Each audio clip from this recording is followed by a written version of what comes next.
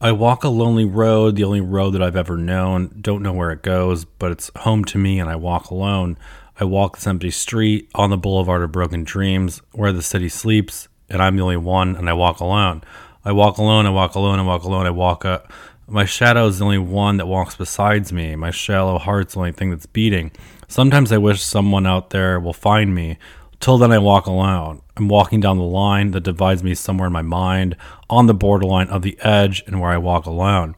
Read between the lines, what's fucked up and everything's all right. Check my vital signs to know I'm still alive. I walk alone. I walk alone, I walk alone, I walk alone.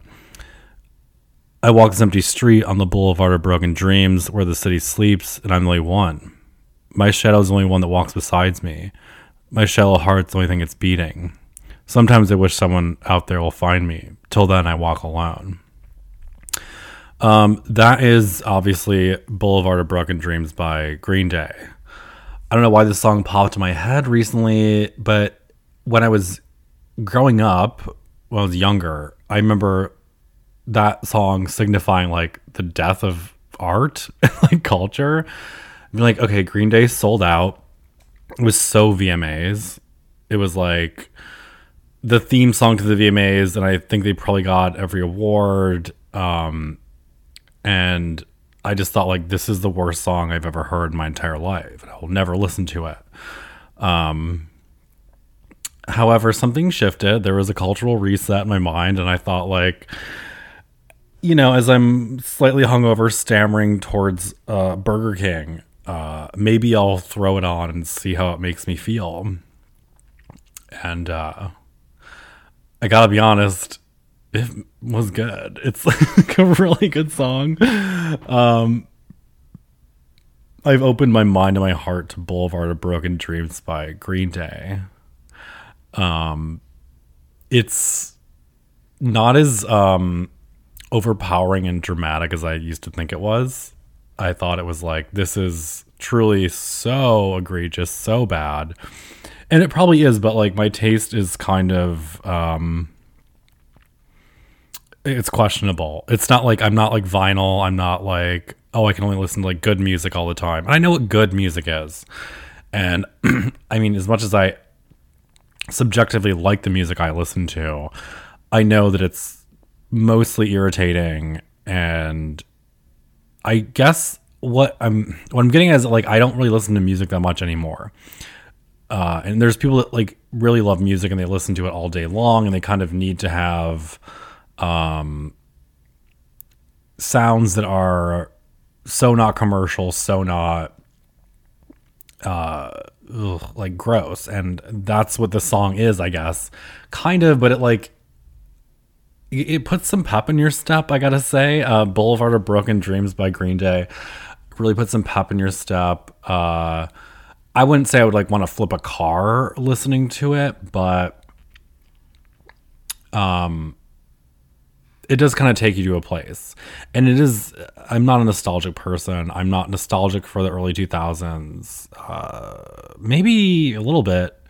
I guess this is like the era when like music really made me feel something, where I really took to music to fill a place in my like heart and soul, where I'm like, I need music. I need, you know, I need a compact disc. Well, this is probably iPod era. But before that, you know, it's like you didn't have a lot to listen to. I mean, I think a lot of my listeners are a little young, but like, you know, if you're in a road trip with your family, you could bring like 3 CDs and that was it. You weren't on your phone streaming shit.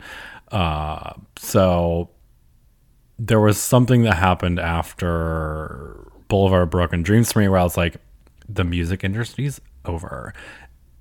MTV's done.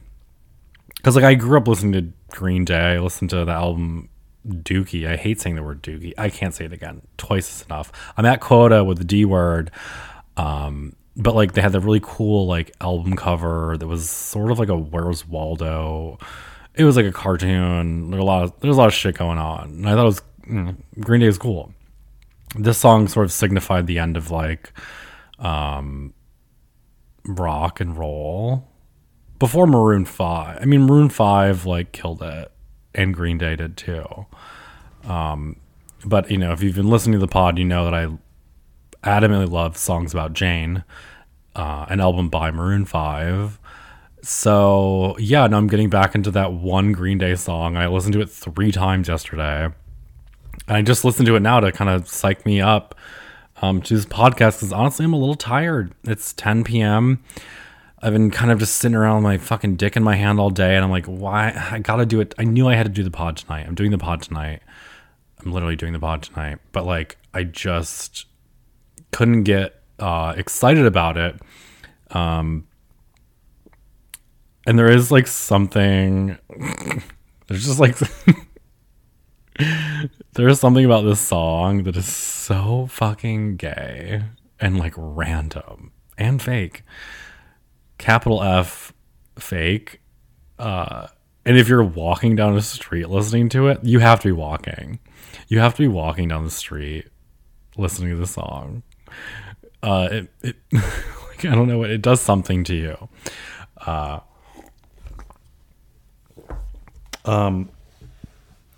But like, I feel like I've gone on a little too long about the song, but like, it was a cultural reset. That's what I'm getting at. It's a cultural reset.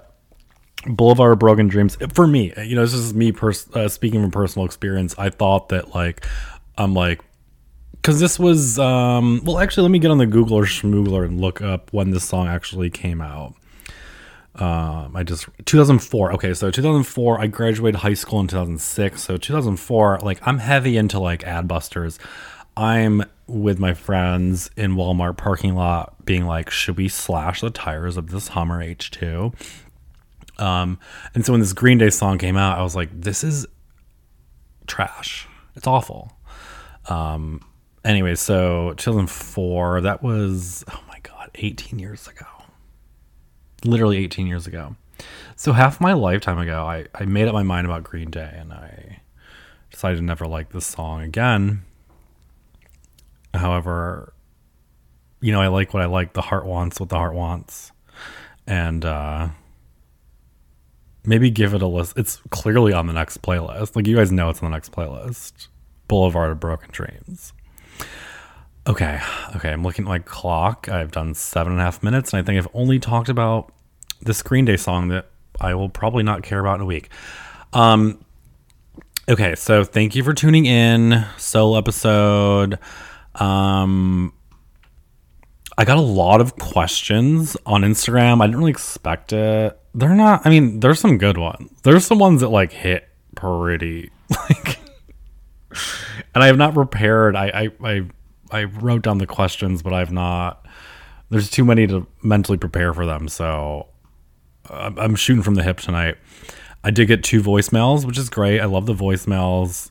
Guys, please keep them coming. I love the voicemails, because then it like takes up time too. And I don't have to like read anything. I can just kind of kick back for, you know, a minute or two.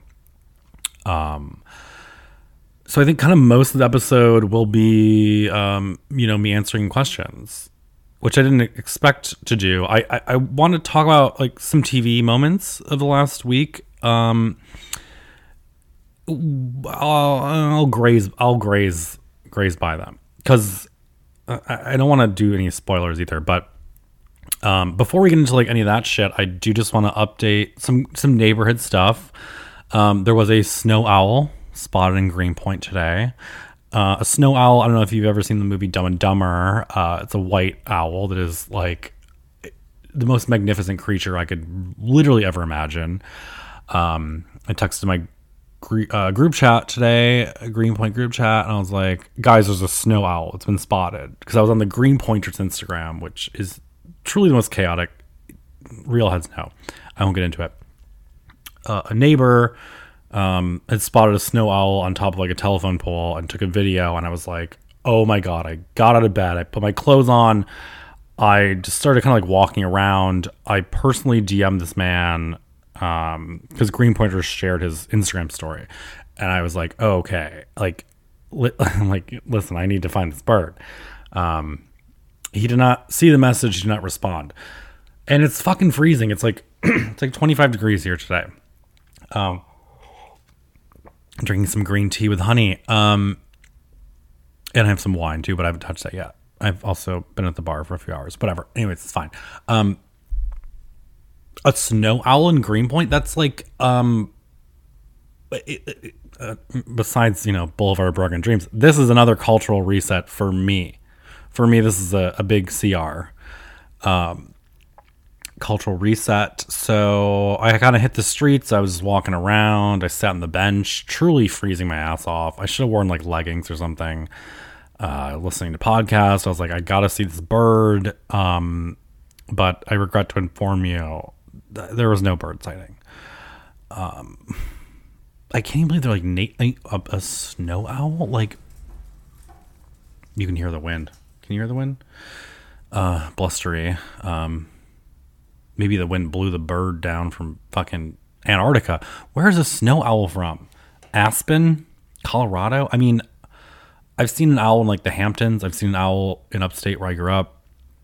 The thing is, I also had a dream about an owl 2 nights ago. I had a dream that an owl and a parrot, like a beautiful, like rainbow colored parrot, landed on my fire escape, and I was taking pictures in my dream of the 2 birds, and then eventually turned into like kind of like the movie Mother. And all these animals, wild animals, started coming to my apartment, and they were like mauling me to death. And I woke up scared and like probably screaming. There was like a panther, but the owl was the most prominent. I was like looking at the face, but it was like a barn owl.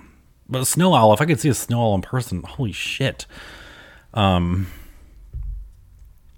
one incredible thing. It'd be so cool. It reminds me of the duck, the mandarin duck, which probably is dead. I mean, I luckily I got to see the mandarin duck probably 3 years ago. Spring, like winter, spring of 2019. That was one of the best moments of my life. And that duck, you can go back in the archives, see the duck on my Twitter, Instagram, whatever. But this duck would literally, a mandarin duck is like every color under the, like muted earth tone, but like every color under the sun, and it would show off in front of everyone, in front of photographers. It would attack like plain looking birds. It was like the biggest bitch I've ever met. It was like so stunning to see this bird like literally parade around. Like it just like knew it was so cherished. It was a supermodel. The bird was a supermodel. Also, another thing going around the neighborhood is this fucking dog. Okay. There's this, it's called like rat fever. Okay. It's called leptospirosis. It's like a thing that dogs get, which they're normally vaccinated against.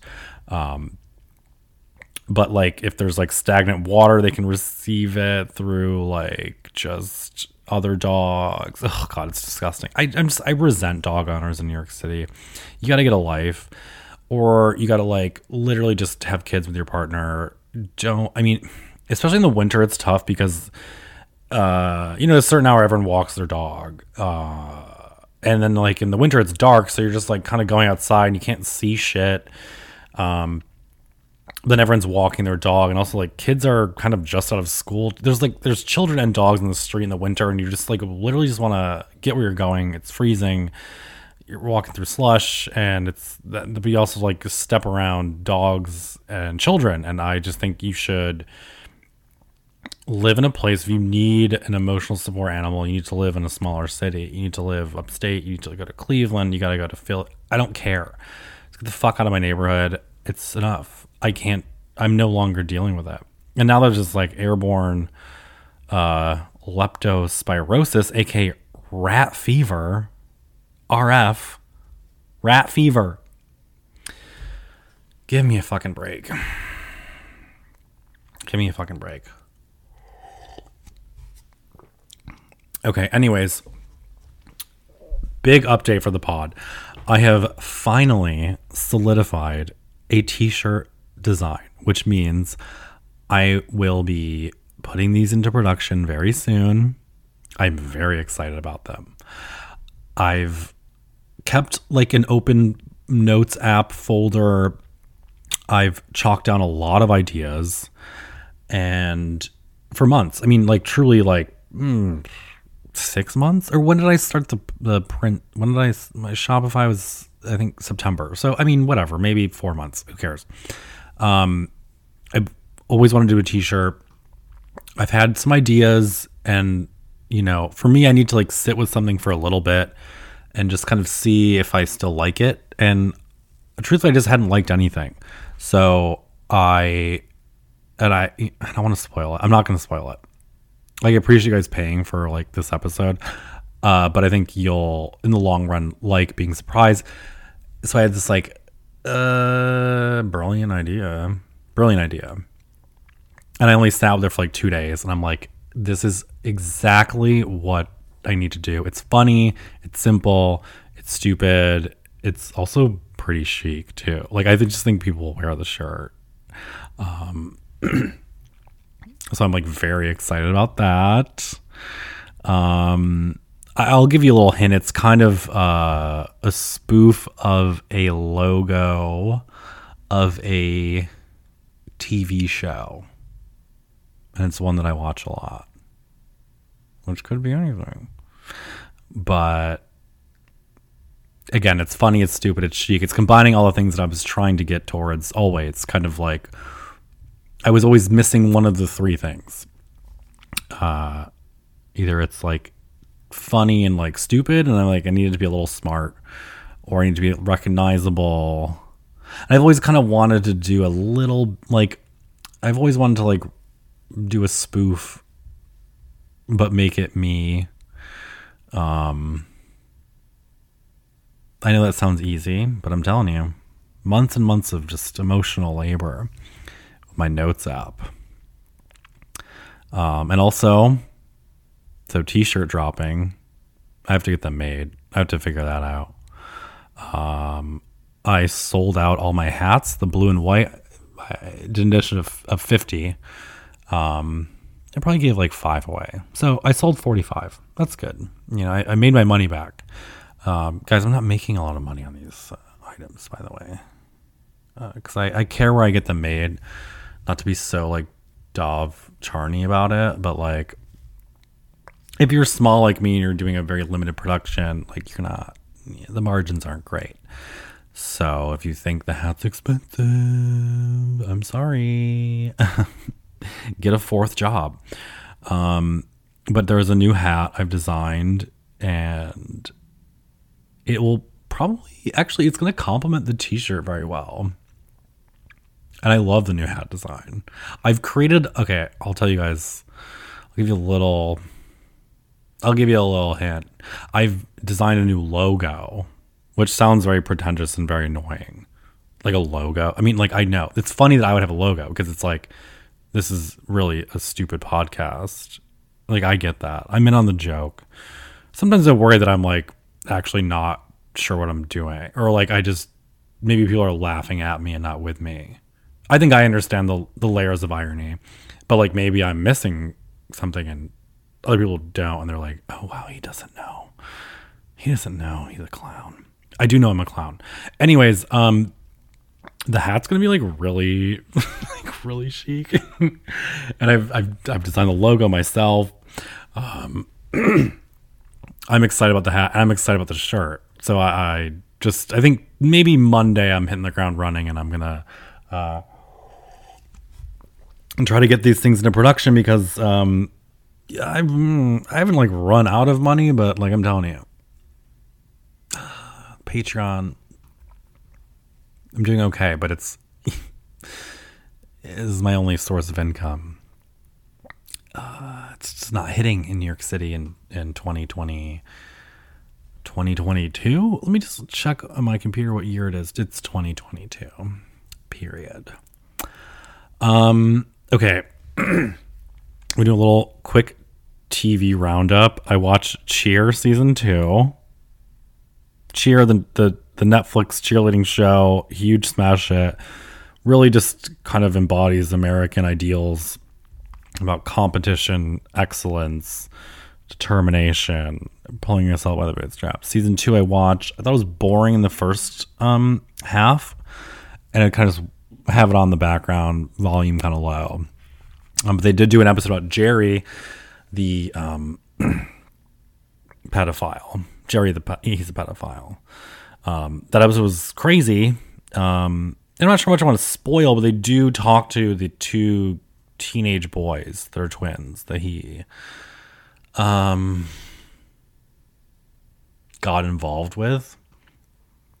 I thought the episode was pretty crazy, and like the mom of the twin boys speaks, and the footage, I mean, I forgot how big of a thing Cheer was. I mean, Jerry was the standout star of the show. He was literally meeting with like Oprah, Ellen. He hosted like an Oscars red carpet show. Like this shit like exploded.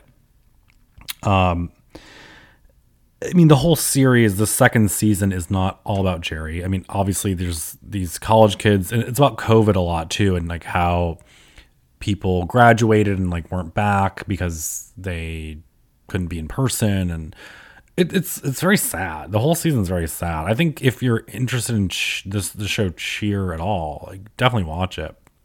And I will not spoil the ending because you know it culminates in the Daytona Beach, Florida like cheer competition, and I'm just gonna say I've not cried. I cry a lot, but like I've not cried like this. I was like leaning. I was like my adrenaline was pumping. I was leaning forward. I had like my hands next to my face. I was kind of gently rocking back and forth, and I was like crying in like a way that I was almost like choking on my own tears. And I just, not of like sadness. It was like a sense of pride for like these kids that work so hard. I know this is so corny. I know, but whatever. Unsubscribe. I don't fucking give a shit. I was so into them. Like their story. No, I'm actually not into their story. What I will say is like this show, along with like Hype House, is like 18 to 22-year-olds like giving a lot of sob stories, which end up being kind of just like an average American experience. Being like, oh, like my dad wasn't there and we were poor. It's like start a Patreon, bitch. Like I don't know. It's like so average, and it is sad. We're you know we have like Stockholm syndrome. All of us do. But so I was bored most of the season, but then like towards the end I just really felt it. The editing of the show is really fantastic, and the way that culminated, again, I'm not spoiling, you know, because they introduce like a rival team who also works very hard. They don't get acknowledged publicly as much because, you know, they're in Texas. The team, I don't even know the name of the team. I can't remember, but like they have so much attention. You know, Ellen, Oprah, you know, so they're living large, flying high. But I respect both teams. And I was on the edge of my seat. I was like literally on the edge of my seat, and I was like crying in a way that was like almost scary to me. I was like, why am I I was like, what's the real reason here? Like, why am I actually crying? Like this hard in a way that like I'm actually like kind of choking on tears, but it was because it was exciting in a way. It was like I put myself in the scenario of like being like one of their supporters. A lot of them don't have parents, so I was like, well, what is it? I just have like baby fever. I don't know. I just I kind of stepped in. I don't have a big life, so I was just watching this show as if I got a little too involved. And it was great. So Cheers season 2, I think it's kind of a relic. It's like done so well, and it's you know, like I said, it was boring. I really almost turned it off, and I almost sent some like bitchy tweets out about it. It's like, this show's fucking bullshit. I'm so tired of these sob stories. We all know about COVID. We all know that everyone has a broken home. But I changed my tune. And so, yeah, that's that on Cheers season 2. I really want to spoil it, but I won't. Yellow Jackets. Watched the finale on Sunday. Actually, I watched it like yesterday. I just couldn't bring myself to do it. The show I really loved in the beginning. because it seemed like it was full of like mystery and intrigue. But it mostly turned out to be kind of a slog. And do I spoil the end? There is no ending. Basically, like, so I heard from a friend, this show was kind of planned out to be like a 5-season series, which makes so much sense because, like, you're just like, give me some resolution. These characters are kind of interesting. You know, we like Juliette Lewis, Christina Ricci, obviously, tore it crazy. But I felt like, so if you're not familiar with the show, it's these teenage girls are in high school. They're a volleyball team. Their plane crashes in like Canadian wilderness in like the mid early 90s, I guess. And they're out there for like weeks, months, over a year, I think. And there's this spiritual, supernatural element kind of introduced in the beginning, and it never fucking goes anywhere. It never goes anywhere. And like the popular girl, you know, kind of dies in the beginning because like she's not one of the main characters, because they're flashing back to this. So it's like these teen girls are in the woods surviving, and now they're trying to live their lives in like New Jersey. And they're kind of reminded of their past in certain ways. There's like death and sort of like ransom. There's like just shits in different areas. And I'm sorry, the way the popular girl dies, which you find out in the last episode, is so fucking stupid and doesn't make any sense. Okay, I'll spoil it. Mute the next 15 seconds. She just like goes to sleep outside in a sleeping bag and just like dies of frostbite because it snows overnight. And you're waiting all season to think that like maybe there's this like fucking group of like fairies in the woods that like co-opt her.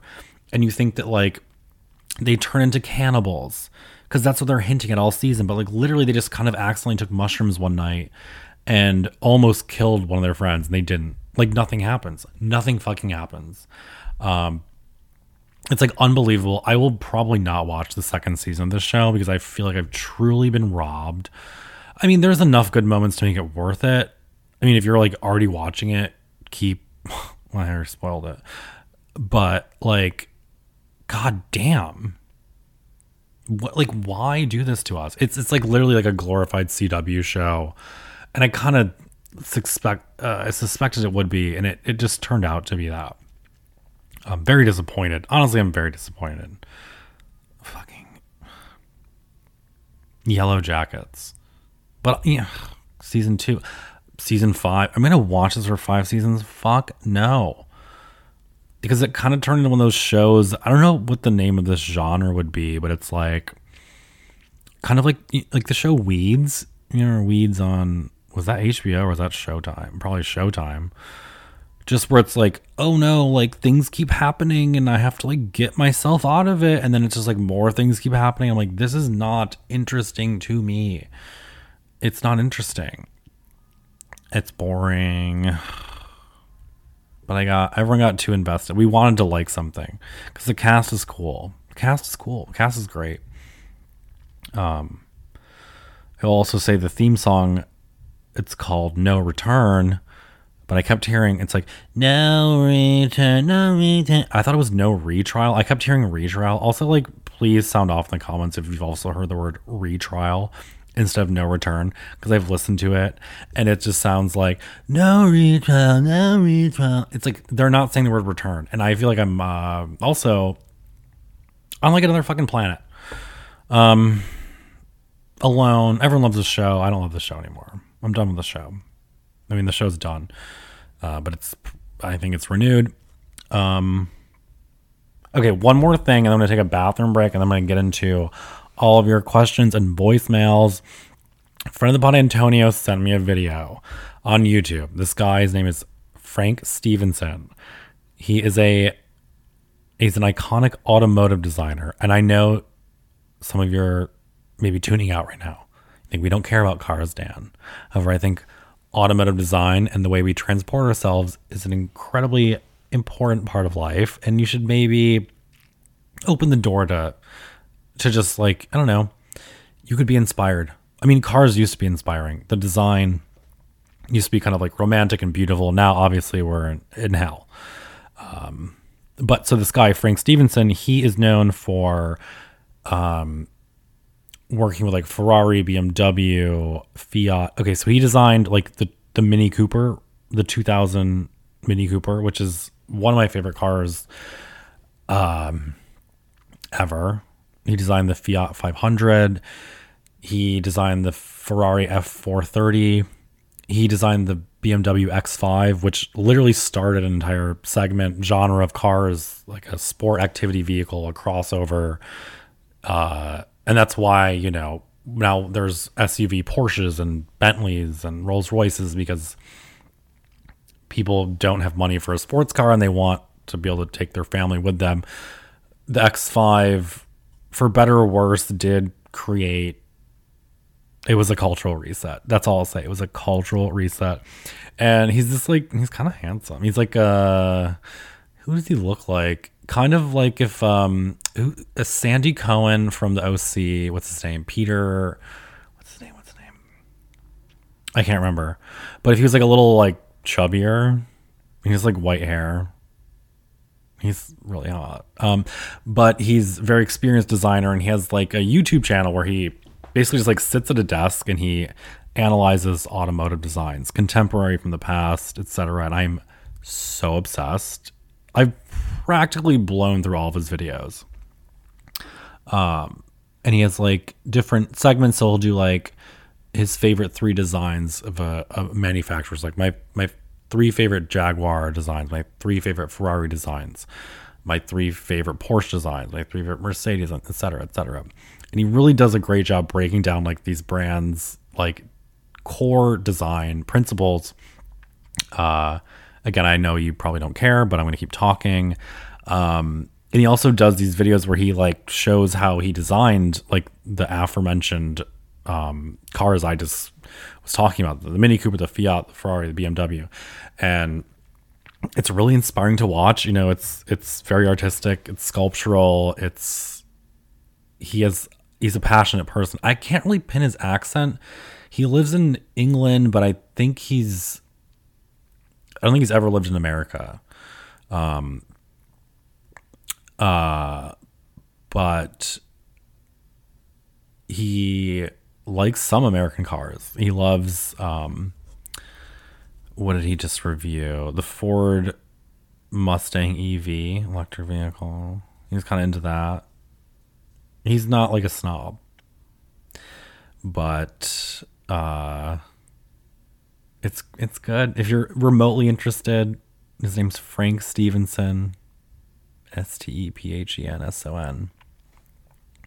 On YouTube, I'm watching so many of his videos. And like, I'm learning things that I didn't really know. Like, all BMWs have this kink in their C-pillar where the window kind of bends back, and that's kind of how I started watching it. A friend of the Bot, Antonio, sent me a video about like BMW's really jumped the shark and they're doing all these crazy things, and he's explicitly and like very methodically showing us how they have lost their design language and their core principles. And it's also happening with a lot of brands too, where like they're losing their language, they're becoming something else, and it's a lot of chaos. Chaos is reigning in the automotive design world. Again, I know you don't care, but maybe some of you do. Maybe there's like a handful of people that care. I guess I should stop talking about Frank Stevenson on YouTube. Please watch his videos. I'd actually like to see, you know, I think the girls and gays, it might, you know, it's something you'd never, the algorithm would never suggest. The algorithm would never suggest this. But I'm telling you, you might learn something. You might think about, I mean, we live in a society, but like a lot of people don't notice cars and they don't notice design. And it's like, if you like furniture, if you like textiles, if you like fashion, like cars are everywhere. Look at them.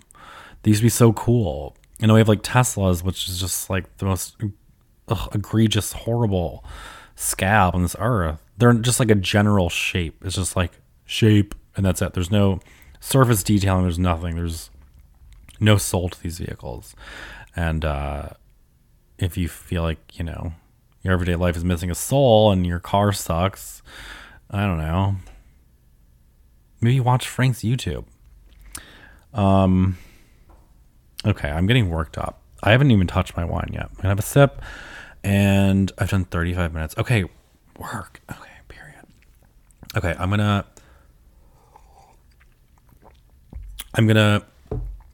take a second to use the bathroom and then smoke a cigarette, and then I'm gonna get to all your questions. 2 voicemails and a lot of Instagram questions.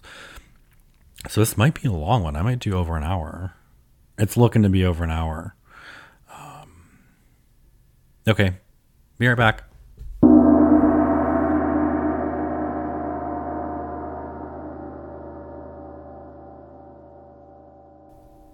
Okay, I'm back, and I'm going to do a couple written questions, and I'm going to play a voicemail. First question is, it's pretty easy. It's pretty simple. What did you have for lunch today? So I am still on my Trader Joe's tip. Like I said a couple episodes ago, I bought like $100 worth of frozen meals from Trader Joe's. I'm still chipping it away. However, I'm at the end of basically, I would say, I still have I would say 6 meals left. Today, though, for lunch, I made orange chicken, frozen. It's a bag of frozen chicken that seems to be fried already. And then I put in some chicken fried rice, which is from a different bag. They're different items. And, my pan sucks. Everything sticks to it. I don't know what to buy because everything's Teflon and poison. I don't even know what kind of pan I'm working with right now. However, and it's like heated up like in like vegetable oil and then like cook this shit in the pan. I'm like, I don't have vegetable oil. I have olive oil.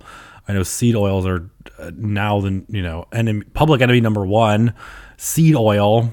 Who the fuck has heard of seed oil? Also, what is palm oil? Palm seems like an exotic tree that you have to extract or that doesn't even sound. First of all, it doesn't sound like it could be ever bad for you. Like everything in the tropics typically agrees with everyone's system. Okay, anyway, so I put like enough olive oil in the bottom of the pan.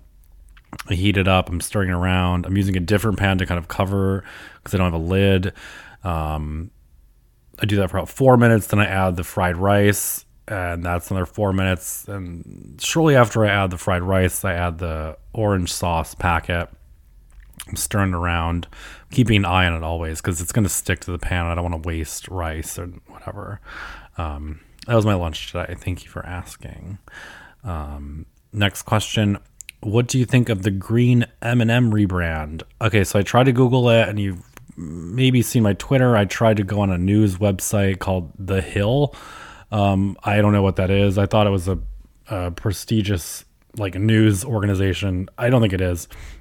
I could barely read the article because of how many ads and pop-ups there were. But what it seems to me is it's kind of the Lola bunification. Lola Bunny from Space Jam, where she was like a hot slut and now she's like a dumpy loser. So they took the green M&M, who was like thigh-high white leather boots, and now she's wearing sneakers. I don't get why. I mean, I get why. The thing is, brands just have to rebrand, and it just makes sense for them to do it in this way, I think. I think it's tragic and embarrassing and weird. I'm not too bent out of shape about the M&Ms because you have to think about it's M&Ms. Yes, they're culturally relevant, but it would be better if what I prefer is if they just kept the green M&M a total whore and then just demonized her for it's yeah, she's a night walker, but we hate her now. That would be better than her being yeah, I'm just gonna get into my pajamas and support other women. Give me a fucking break. Guys, sound off in the comments what you think about the green M&M rebrand. Let women be fucking sluts. Sluts rock. I'm gonna play a voice memo the listener left. I hope I can figure this out. Okay, it's on my phone. And here we go. Hey, love the pod. I recently moved to a new country, and while there's so much I love about it, I'm finding it a little bit difficult to find people my speed. I'm a native Anglophone, and I find that I'm most comfortable with other English speakers, but they're a little vanilla, and it's a little bit difficult to be funny and charming in this other language right now. So if you have any tips on making friends when you're in an in-between state, they would be much appreciated. Thanks. Yeah, I have a few tips. Don't leave the country, fucking psychopath. What's out there? America has everything. Also, I love this like James Bond kind of vibe. Like, she didn't tell me like where she was moving. I mean, Anglophile. I thought that was like a weird British religion that I was just like, I don't know what that is. But where are you moving from? Where are you moving to? I guess I can zoom out and just extrapolate, like moving to a new place where everyone's boring and you don't know the language. I don't have a ton of insight into this situation because I would truly never put myself in it. There's so much of America I haven't seen. I personally would focus on that. I mean, I'd love to see Utah. I'd love to see Colorado, even the Pacific Northwest. But dealing with the language barrier and people, where are you? Why didn't you just tell me where you are? Tell me where you are. I mean, maybe join the Dial Dan Discord. I think you're probably a subscriber. And then there's not that many people on it. I don't know. I guess. What do you do? I mean, maybe look at places on Instagram where you think cool people hang out and look at like who's posting like tag, because you seem young. You're probably younger than me. Most of my listeners are. Not all of them though. Most are. 23 to 28 is my sweet spot apparently. I'm having some wine now finally. Okay, so I don't know. How do you meet? I guess, yeah, like online. I mean, I don't know what happens in public. I don't know what the COVID shit's going on there is like. I would just maybe try to post up and not get too drunk and just see if you can strike up an honest conversation. And God. This is kind of stressing me out because I was thinking, like, I was talking to my friend earlier today. I was like, yeah, I'd love to go to LA soon. It's fucking cold here. I got friends out there now. But like, what if I get COVID right off when I get off the plane? What do I do? Like, what do I do? Then I just have to like quarantine where, like, I wouldn't put my friends through that at their apartment. I'd have to like stay in a hotel. That's $1 million. What would I eat all day? That's another $1 million. Like, it would just, I don't know. I don't know. My advice to you is move back with your parents. No, I don't know. I don't know what you do. How do you meet friends in a foreign country when you don't speak the language? Yeah, you gotta get on like Reddit. You gotta do some like weird like nerd shit. You gotta be nerdy. You gotta be a nerd. Or just literally tell us where you live and maybe people can like reach out. But I wish you the best, truly. Okay, we got like we'll do some more written ones. I got a lot of written ones, actually. Does Erica Jane belong behind bars? No, over it. I don't think she did anything wrong. I think she turned a blind eye slightly, but like, as I've said before, I think Tom Girardi was such a solid, like, person that no one really doubted that he was a fraud. But he is. This is not really a question, but it's very relevant to the pod. They said, when I had COVID, I ordered 3 rotisserie chickens over a 2-week period, and I ate the bones. Work, bitch. You gotta not only clear the bones of all the cartilage, you gotta eat the bones too. You gotta get your fiber in. You gotta cleanse the whole system. You gotta get your fiber in. You have to eat the bones. The bones must be eaten. I'm so glad I can reach out and touch lives, and people are eating bones now. Next question. What is your favorite movie? I am going to go my gut and just say Clueless. I think Clueless did everything perfectly. Funny, smart, sad, interesting, incredible actors, incredible performances. Fun. You can watch it. You rewatch it and you notice something different every time. I just love Clueless so much. And there's other movies I like too. However, for me, it's Clueless. The next question is relatable. What are your favorite filmmakers? I guess whoever made Clueless. I don't like is that Steven Spielberg, because he made Jurassic Park and filled a lot of impressionable minds with lies, because as we know, dinosaurs didn't walk the earth. Next question. Who is your favorite housewife of all time? That is going to be Ramona Singer. And that is because she is a wild animal, and she still, after like 13 years, has not gained sentience, and you get to voyeuristically look at her life.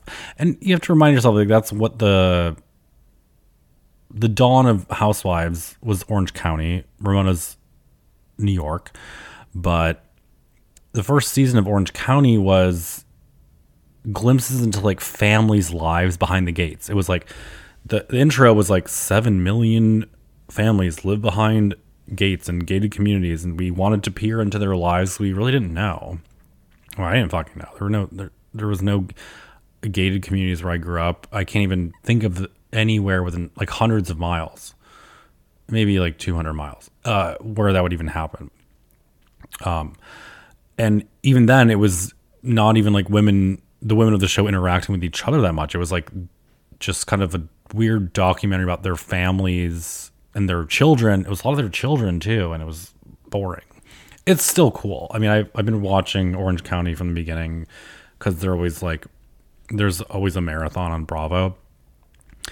But Ramona loves showing her life off, and she has no wherewithal to like kind of check in with herself and be like,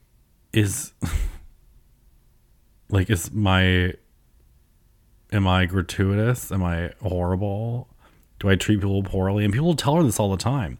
She treats staff horrifically. She treats her friends like shit. She's the master of fake apologies. And yet she still can't stop. And she's just funny. She's just so funny. She's like it's like what the Housewives are. Kind of. I mean, I'm not like a purist in that way. I think you can deviate and you can do different shit. Like, I love Potomac because it's so not that. I just think it's like a group of women of a certain age that know each other, and you see their lives and they can roast each other, and that's cool. It's different than like early New York. But yeah, Ramona Singer, favorite housewife of all time. Okay, my next question. Let me see. Okay, this question, I don't think he listens to the pod, but this is I'm going to say a straight man who is very handsome, who I've had a little wine. I've maybe thought about at night from time to time. Anyways, he chimed in on Instagram and said, "Do you think we kind of look like siblings? I'll take my answer on air. Thank you."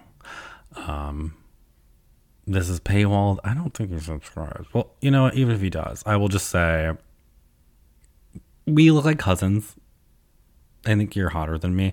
But also, guess what? It's 2022 and incest, it's on the menu. It's embarrassing. I have to stop thinking about straight men. It's fine. Next question. Are you in your Witness era? That is, I think, referring to a Katy Perry album, Witness. I wish I was in my witness protection era so I could hide away from all these desperate, cloying questions. Just kidding. Thanks for asking. I don't know. Katy Perry's fine. I don't really care. Witness, was that the one? She's like got her eyeball in her mouth. Was that the one with like Damian Marley? Because that song like brought me to tears the first time I heard it.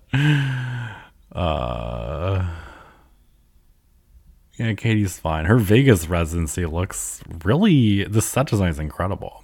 I would totally go to that shit. A little premature in her career, but also now that I'm thinking about it, because I think I talked about it. Who did I talk about it with? Recently in the pod, I think. It just seems like maybe. Oh no, it was on Jock Peterson's podcast, which I was just on. I think it's a free episode, so you should hop on over to Spotify or iTunes and Unpopular with JP. We had fun. We recorded for like 2 hours. Oh, how he laughed. It was nice to catch up with Jacques, though. So we talked about Katy Perry, and I just thought like it's too young. Like, I mean, I guess, but like, because she's probably like my age. But to do a Vegas residency, that seems like you don't want to retire, but you might be about to retire. If you're in your 30s, it's like, did you give up? But also, like, honestly, I live pretty simply. If I could make a bunch of fucking money and just like retire and fade away, that is what I'd love to do. That's what I'd love to do. But Katie has pretty expensive and like specific taste. When she bought that like nun, it was like a church, and then one of the nuns was like, "Please, Katie, don't," and then she like dropped dead, and Katie still bought the church. That's really bleak. To be honest, that's like very bleak. Let's see. Oh, this one's interesting. Who is your favorite and least favorite guest? Okay. I'm not going to say favorite guest because I have so many favorites. I will say, just to do my due diligence, and my least favorite guests, I think it's a tie, and the thing that they share in common is that they both asked me to come on the pod, and they kind of really tried to make it about them. I think they were using me and my platform to be like, yeah, I want to go on a podcast and I want to like talk, and like you'll say yes because I'm desperate, or I just am like lazy and I'm like, if you want to. So those two people are Alex Kazemi and Caroline Calloway. I do think so. I actually a month ago, a friend reached out to me. He was like, "Oh, I listened to your Alex Kazemi episode," and like he was like, "You're a great interviewer. Like you really got somewhere with him." And I was like, "Did I?" Like I felt like I was kind of suffering, but I mean, I think I did kind of level them in a human way. But I did think, circling back, which I really wish I did more research before I had him on. I kept referencing this article in some magazine. It starts with a P. It's not Paper Magazine. It's like, fuck, what is it called? But it was a sort of expose about him. And then after we recorded, I was like, I don't know, something like was off about this guy. And I did some research. The author of this article, which like nailed him to the cross in so many ways, it was like so weird because I'm like, you're not famous and you're not Kanye West. It was like almost as if someone was like trying to write a takedown of like of a celebrity that was notorious for like bad behavior like Kanye, whereas like Alex Kazemi is like not known really not to be a bitch. I researched the author, nothing, no LinkedIn, nothing. And then I reread it and I was like, it was like the author, I'm doing heavy air quotes over here, was like getting quotes from like his sister and like a bunch of people. And I'm like, I think that, and then I really read it a few times, like this man literally wrote a smear article about himself to create buzz about himself. So if you Google like Alex Kazemi, the one article that comes up, it's like, oh, he was late and he was such diva and like his family hates him. Like he literally wrote that about himself under like a pseudonym. And I feel like so fucking stupid, like buying into this shit. However, having not known that at the time, the episode, which I put up for free, it's on Spotify, whatever. I thought I tried to gently pry and get him to reveal anything really. And maybe I did an okay job, maybe I didn't. But he emailed me and said so many glowing things about the pod, which I don't think he's ever listened to. I just think I was probably an easy target. And then I said yeah, because I had a guest bell. I was like, fuck it. Like, yeah, I mean, come on. If you're eager to come on the pod, chances are, you know, but you have to be like Googleable. No offense, not, you know. Would I do it again? Probably not. I think I've had enough. Caroline Calloway also was like, oh my God, we should record together. And I was like, where is this coming from? We haven't spoken in years. And then, you know, if you've listened, some of you haven't, I get it. She's tough. She's tough to listen to, tough to have a conversation with. She like didn't even know the name of my podcast and like anything, she thought it was Stephen Phillips Horst actually. Like while recording. I was like, we've met. We did a Red Scare live show together, which she really wanted to talk about a lot. And I was like, okay, cool. Cause it at least solidified me in some sort of cultural moment, which it's fine. It passed. I'm not lingering on to that, but I did get a lot of subscribers from that episode. And then I went on Reddit because I was like, I wonder if anyone's talking about this. There were people like transcribing the episode and like talking about it. And there were people talking shit about me, but then there were people like, no, he did the best he could. You imagine talking to Caroline for an hour and a half. And I was like, work. Yeah. Like, so there are people on my side. So yeah, my least favorite guests are probably Alex Kazemi and Caroline Calloway because it just wasn't my vibe. But I thought I would try something different. I got to shake things up a little bit here and there, you know. Favorite guests, like all of them. I like truly love all my guests because they're like, I consider them friends. I mean, there's a spectrum of friendship, of course. But I mean, other than the two of them, no one's like that random. And anyone else I would love to record with, you know, in a heartbeat. Okay. Next question. There's a few housewives things. This is about Salt Lake City. Are Whitney and Seth obviously fucking? I think Seth is gay. Like, I think Seth, this is Meredith Marks' husband. The beginning of this season in particular, I kind of don't remember season 1 of Salt Lake City because it was like beginning of pandemic and it was just a weird time.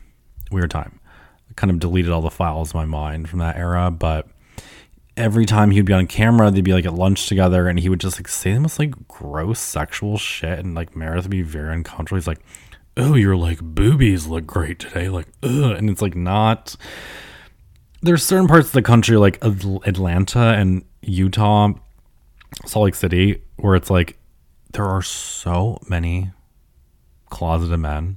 It's so many closeted men in these fields where like you kind of have to be like, and it's so uncomfortable to watch. You can tell Meredith's uncomfortable.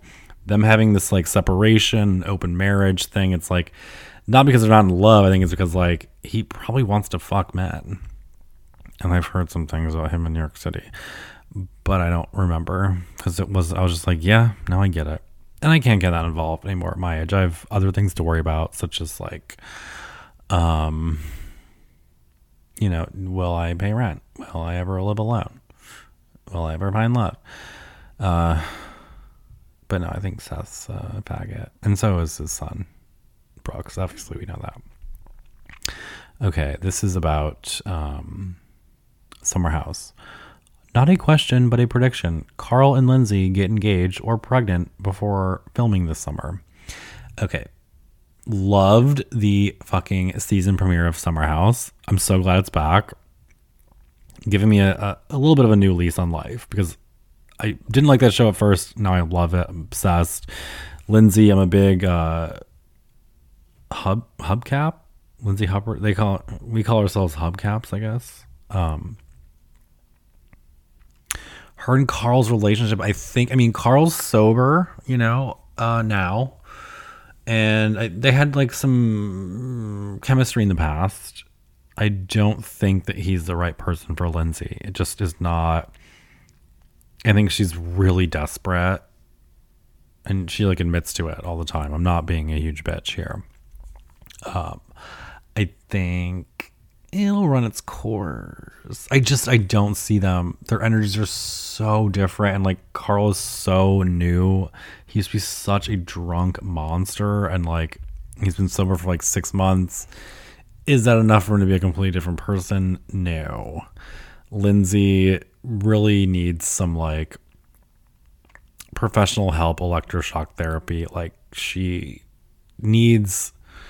I do think she needs a man to like calm her down, and I kind of think I do too. So again, this is not coming from a place of judgment. I just think that like to balance her energy out, which is way too intense, she can't date like pathetic men that she tramples over, and that's like her past. We've seen it on screen season after season.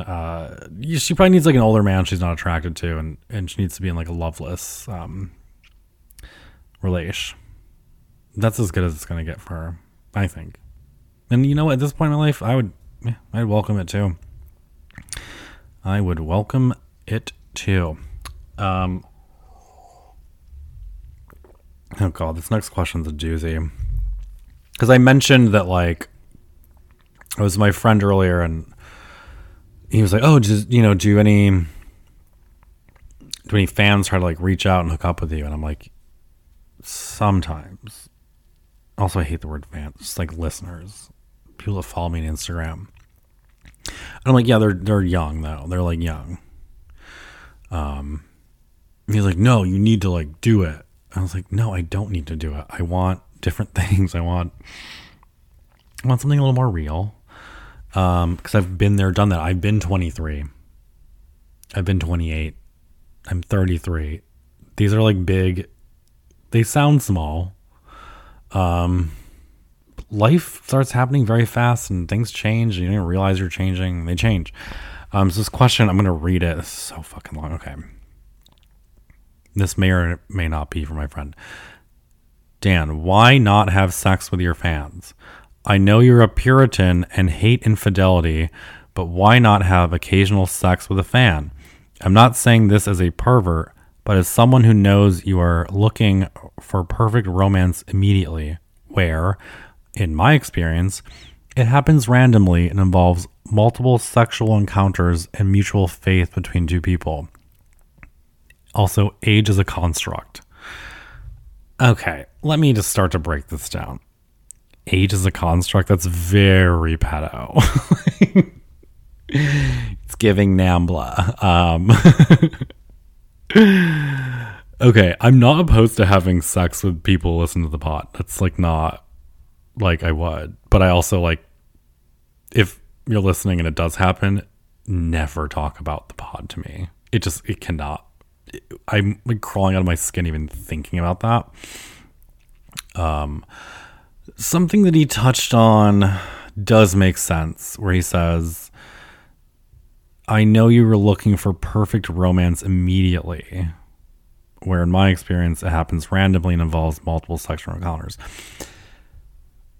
The perfect romance immediately thing, as a Virgo, as a homosexual, as a deranged person, I do think there's something there.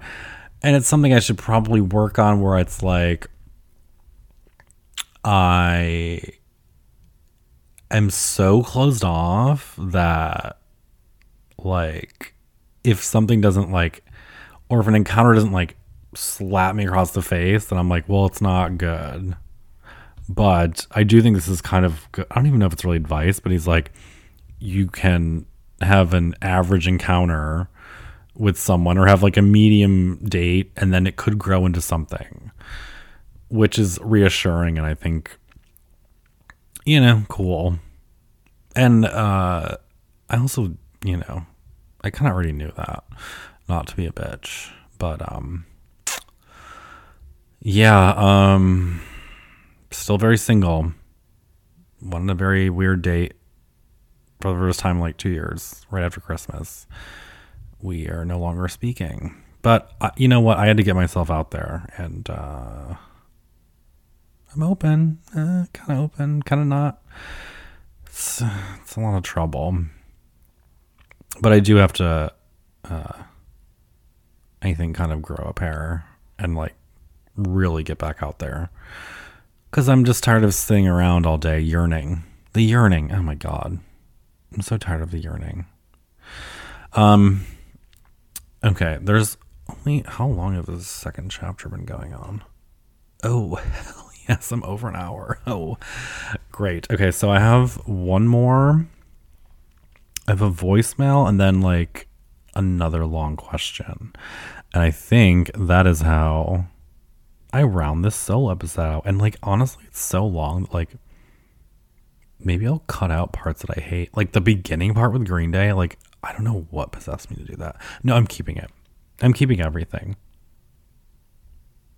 I don't edit. You guys get the, Okay, here we go. I'm just queuing up this voicemail. Okay, Dan. That's kind of long-winded. Hold on. How do I... Sorry.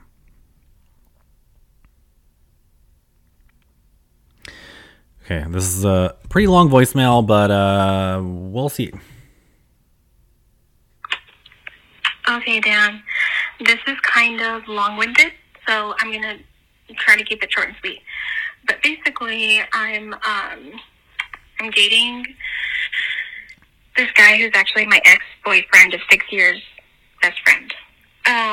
So we decided we wanted to go public, and so what we decided is that the guy I'm dating, he's going to approach my ex, and he was going to say, hey, I want to take out this girl, your ex-girlfriend on a date, and get his blessing, and then from there we would basically pretend like we started our relationship then.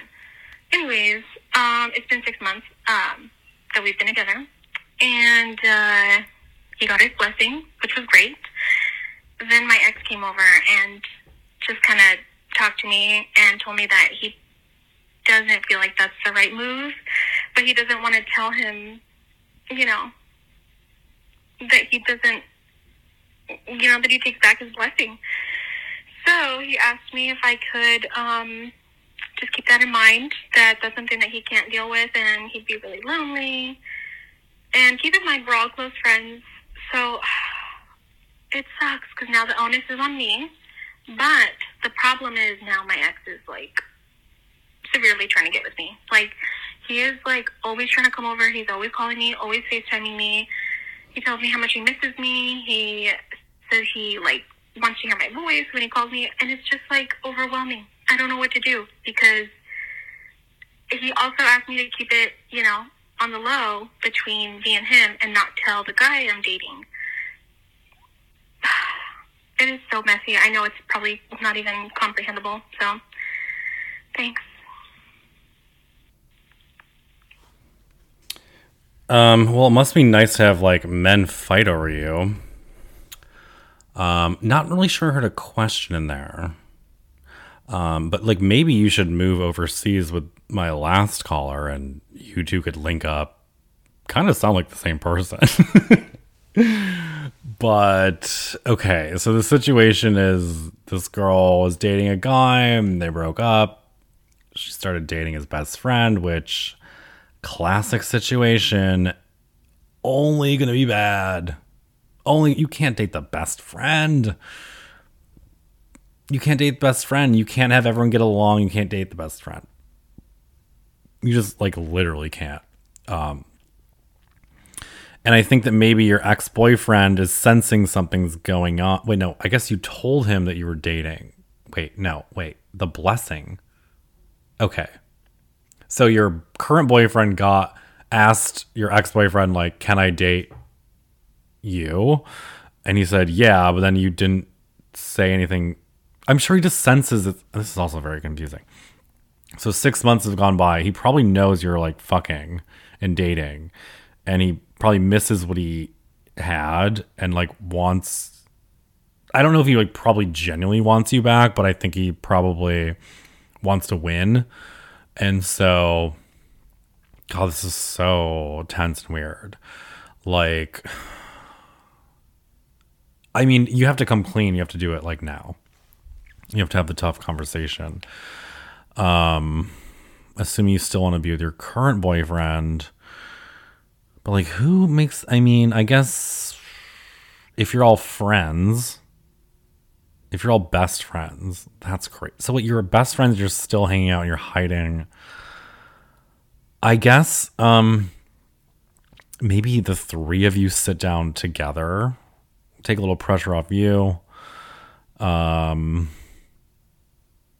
just be like, we're together. You're probably going to lose like your friendship with your ex-boyfriend.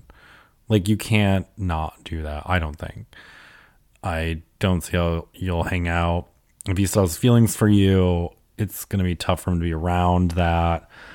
I also don't know the circumstances of why you broke up. But I trust your intuition, I think. It's messy. You kind of caused a big mess. But it's not just you. It is your current boyfriend. Everyone's betraying everyone. There's so much betrayal. I don't know how to fix it. I don't know where you live. I don't know what your lives are like. I don't know how much you see each other. So yeah, my advice is leave the country, find a place where you don't know the language, and start over. You have to start over. You've blown up your life. Congratulations. And now you have to basically be in like the witness protection program. And you have to start over. I'm sorry, but you just have to start anew. Or just like dump your boyfriend and not talk to either of them. That's kind of like clean break. I'm such a clean break, bro. That's bad. But like, God, I don't know. Oh, I don't know. Yeah. I would not want to be in any person in this situation. You seem kind of young, so this relationship will probably end. Not to be bitch. It might not, but it probably will. And then everyone will be left with nothing. And they'll have to pick up the pieces. And it's not just all your fault. It's, everyone's kind of guilty. Percentage-wise, who's the guiltiest? I guess your ex-boyfriend, we don't know. Your current boyfriend, him dating his best friend's girlfriend, that's really... Ooh. Do you want to be with someone that would do that? You gotta ask yourself. Does your ex want to be friends? What the fuck was that? Okay, sorry. Something just fell out of my garbage can.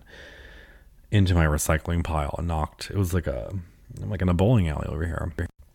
What was I saying?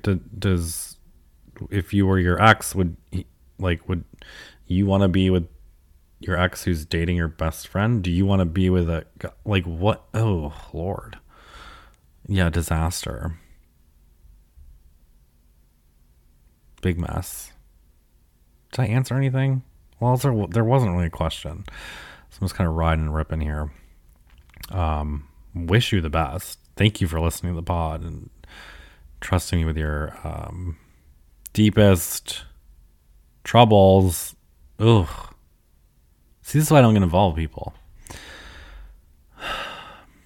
Okay. I have one final question. This one's a little heavy, I think. Kind of. Not the heaviest, but it's medium. A little long. Okay, so I'm going to start. It's a written question. It's not that long, actually. It's like 2 sentences. Okay. Dear Dan, can you touch on sobriety and tips/tricks on how you succeeded doing sober January? I'm realizing I might have a slight drinking problemo and want to get everything on track, but while I committed to a sober January this year, I've been drinking like every day. Thank you. Sincerely, a near alcoholic. Ooh. Honey. Near alcoholic? Shit. I know where you're coming from. I know what you mean. For me, I'll be honest, transparent. I felt like if I didn't do... So the end of 2020, I did sober January last January, not this January. I felt like it was absolutely imperative. And if I didn't do sober January, I was probably going to like go to AA, or like move into like a men's shelter rehab situation. Maybe not that extreme, but I felt like my drinking was out of control in a way where I did feel like pretty powerless to alcohol, in a way that like I was drinking so much more than like most of my life ever. And I was an age where like hangovers would be terrible. I would like go buy like 2 bottles of wine thinking like, oh, I'll sip on one and I'll, these 2 bottles will last me like the week. But then I would drink both in one night, and that would happen kind of over and over again. And I was like, oh my God, like this is a pattern. I felt so alone, so desperate. I'm just in my apartment. It's winter in New York, end of December. It's the holidays. I just really lost like a part of me, and I couldn't go on. I was like so depleted. I was so tired. Friends would be like, oh, come hang out. Do you want to do something? I'm like, no. Like I was either too hungover or just like I just didn't want to be seen by anyone. I was so miserable. I'm sorry to make this question about me. I just kind of don't know what else to do. And so sober January rolled around. I was thinking about it, and I was like very serious about it. I was like, if this isn't doable, like if I don't do this, then I literally have to like get treatment, get help, ask for help. And you shouldn't be embarrassed about doing that. And you should. I mean, you shouldn't be embarrassed. You should just like find people that have gone through treatment for addiction. Also, I'm so not a professional. I don't even believe dinosaurs walk the earth. You know what I mean? So don't just like listen to me. But like, I also like, I think I've mentioned this in the pod, Captain Sandy on Below Deck. She's a recovering alcoholic. She was like, one of the crew people was drinking a lot, and she's like, if you can't do 30 days, then like you have a problem. And I was like, that just inherently made sense to me. I'm like, if I can't do 1 month,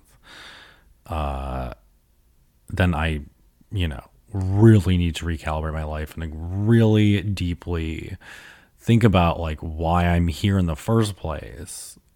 Of course, the pandemic and having no life and being in my tiny little shoebox day after day with no one was troubling. I'm not making excuses, whatever. It's just, that's life. Life throws shit at you. Sometimes it is circumstantial. Sometimes it's like genetic. Sometimes it's, it's prolonged. It's compounded. Who knows? I mean, experts probably know. And I was like, that inherently makes sense. I think I'm going to do 30 days, do Sober January, and hopefully I'll make it. But the last 2 years, it's like always I'm so not looking back. I'm so just trying to look forward. So whenever anything happens, I'm like deleting the files in my mind. I'm like, whatever happened. Recalling January of 2021, I definitely watched a lot of movies. The first couple weeks, I was very manic, and I kind of realized like, oh, that's why I drank, because I have sort of a lot of energy and I don't really know where to put it.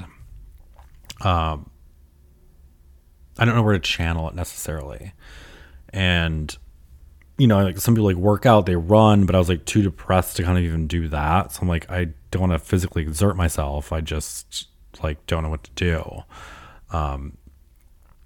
And I don't really know what I did. I just really had to believe and I'm not a disciplined person.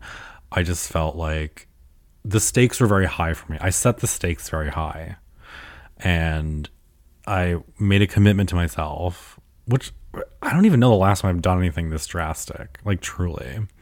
I was like, if I can't do this, then, like I said, treatment, reaching out, asking for help, which is harder than it seems. A lot. I get it. Very manic the first 2 weeks. And then, I'm just watching a lot of movies at night. I started a Letterboxd account. I'm like reviewing movies.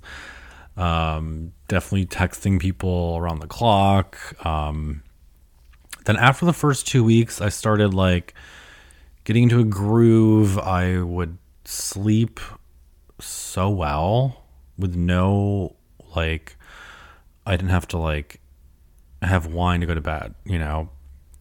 Your body kind of starts to reset itself. And I liked that feeling. And I liked kind of having harmony. However, it was still, everyone was isolated and lonely in January of 2020 in New York City. 2021, sorry. And so it sucked. It truly sucked. It was very challenging. I really struggled.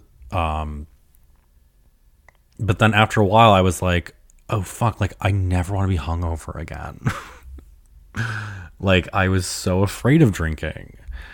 And friend of the pod, Antonio, started Sober January like 5 days after I did, and we kind of wanted to record together and like, sip for the first time and see how it feels. And so I waited until like February 4th or 5th, 5 days into the next month, and I was very cautious because like a month is it really is a long time. In the dead of winter, it's pretty crazy. And, but I did it. And like, my relationship to alcohol, I still drink. I'm drinking literally right now. This might not be, again, I'm not a professional. I'm not an expert. I'm just trying to be honest here. Maybe not the best, but like, I don't try to obliterate myself anymore. Like, the death drive is quieted quite a bit. And I think that's what I needed to happen. So your question is tips and tricks. Well, I made a book. I made a photo book, creative projects. That car photo, which I need to reconnect with my friend Matt about. Like, Jesus, it's been a year. I poured myself into my work, I've like never said that or actually even done that. I like bought a scanner. I went and got these prints from my childhood. I scanned them all. I obsessed over them. I was like, okay, my nighttime activity is doing this. And I'll buy like kombucha, which I didn't realize the kombucha I was buying had caffeine in it. So I'd be up all night. It was just like a fucking nightmare. It is hard, sober January, but like, if you feel like in your heart of hearts, like you need to live a sober life, and if you've drank every single night, every day when you're trying to do sober January, to me, it seems like you can't stop drinking, and like you've got to be able to, because it'll fuck up your life, fuck up your body, mind and soul. So shit. You can like reach out privately and we can talk. I mean, obviously everyone's anonymous. I don't write down people's names in my notes. But yeah, it's a tough time. And like, I know I was like jokingly tweeting like, oh, if I made it through sober January, I'm good for the next 15 years. I half mean that. I do and I don't. I just know that right now I'm not in the place I was last year at this time, and I don't feel like it's imperative. It felt imperative to do sober January. So if you're just like, it'll be fun, like maybe I'll lose some weight and like exercise, like, and you're not doing it, like whatever. Maybe you're young, but I'm just saying from my experience, it was could have been a cultural reset for me. Could have been quiet for homeboy if I didn't stop just for a little bit. Like I said, I was drinking crazy. Never drank more in my life. Never even drank in my home before. I only like drinking with people, and I like coming home and eating and then watching something and jacking off and going to bed. But no, I was truly obliteration mode. So I hope that answers. Oh my god, I've done wait, this is a long episode. I hope I answered your question, and I hope you're good. Because I couldn't tell how dire the straits were. You know what I mean? So yeah, if you're struggling, there's no shame in reaching out. But like, I don't know if don't reach out to me. No, but you couldn't reach out. But like, reach out to like maybe closer people to you. I think I'm kind of done with this episode.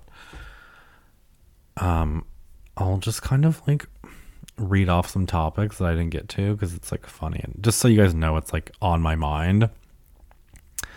Kirsten Dunst being brutal towards Gaga, the RuPaul critique in NPR, Maddie Morphosis on Drag Race, Benedetta, loved it by the way. Everyone who loses their dog in Williamsburg is lying. Euphoria, Project Runway Season 9. Oh my god, Jenny's Facebook post on Real Houses of Salt Lake City fucking tore it crazy. She's just like an average American. Like my cousin posts the same shit. Vanderpump Rules. Oh, Raquel's dad was hot when he was young. I gotta see the Scream movie. King of the Hill is getting rebooted, and so is Beavis and Butthead. Love that. Love Mike Judge. Erica Jane, Shangela, Nene Leakes, and Tiffany Pollard are joining Celebrity Big Brother. I've never seen this show, but like, fuck, like, maybe I'll watch this season. Oh, and here's a note that's kind of relative or relevant to the last question. I wrote down, is there a form of rehab where you go somewhere quiet for a month and only do like 1 hour of therapy a day, and then you're healed? I would love to just do this. I would rather spend what you'd spend like a year on college and just go take a nice little resort, do an hour of therapy a day for 30 days. And I think I'll be fine. I can get all my shit out of the way. And then life can begin again. cultural reset. Sober January. I'm assuming I would be not drinking at this, retreat. And if this exists, like, please sound off in the comments. Oh, one more thing. I tweeted, like, if I, I would start thinking about my life more differently if I was older than Jason Bateman in the movie Juno. Because, he's like he used to be cool and listens to, like, those bands. I've, like, actually never listened to, like, Sonic Youth and, I don't know, shit like that. So I Googled, like, how old was Jason Bateman in the movie Juno? He's 37 in the movie, which is right around the corner for me. And not even that old. So I don't care. I would never marry Jennifer Garner. So anyways, okay, this has truly gone so long. My God, 50.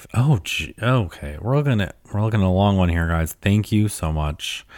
And you got to watch this space. The merch is dropping.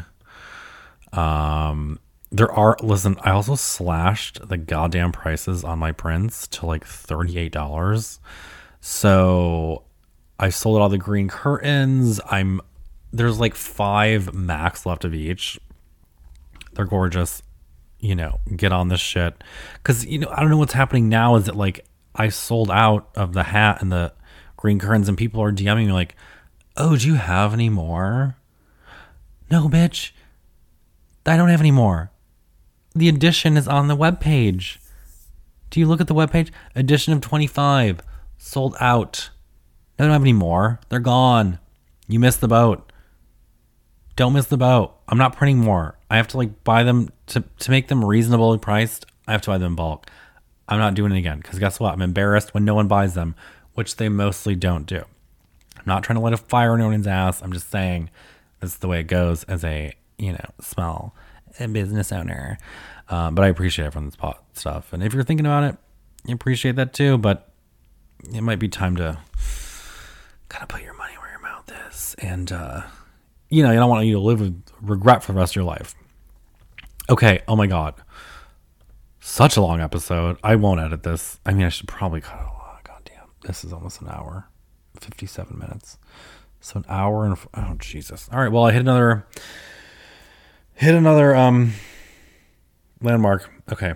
Enough. Thanks guys. Love you all. Bye.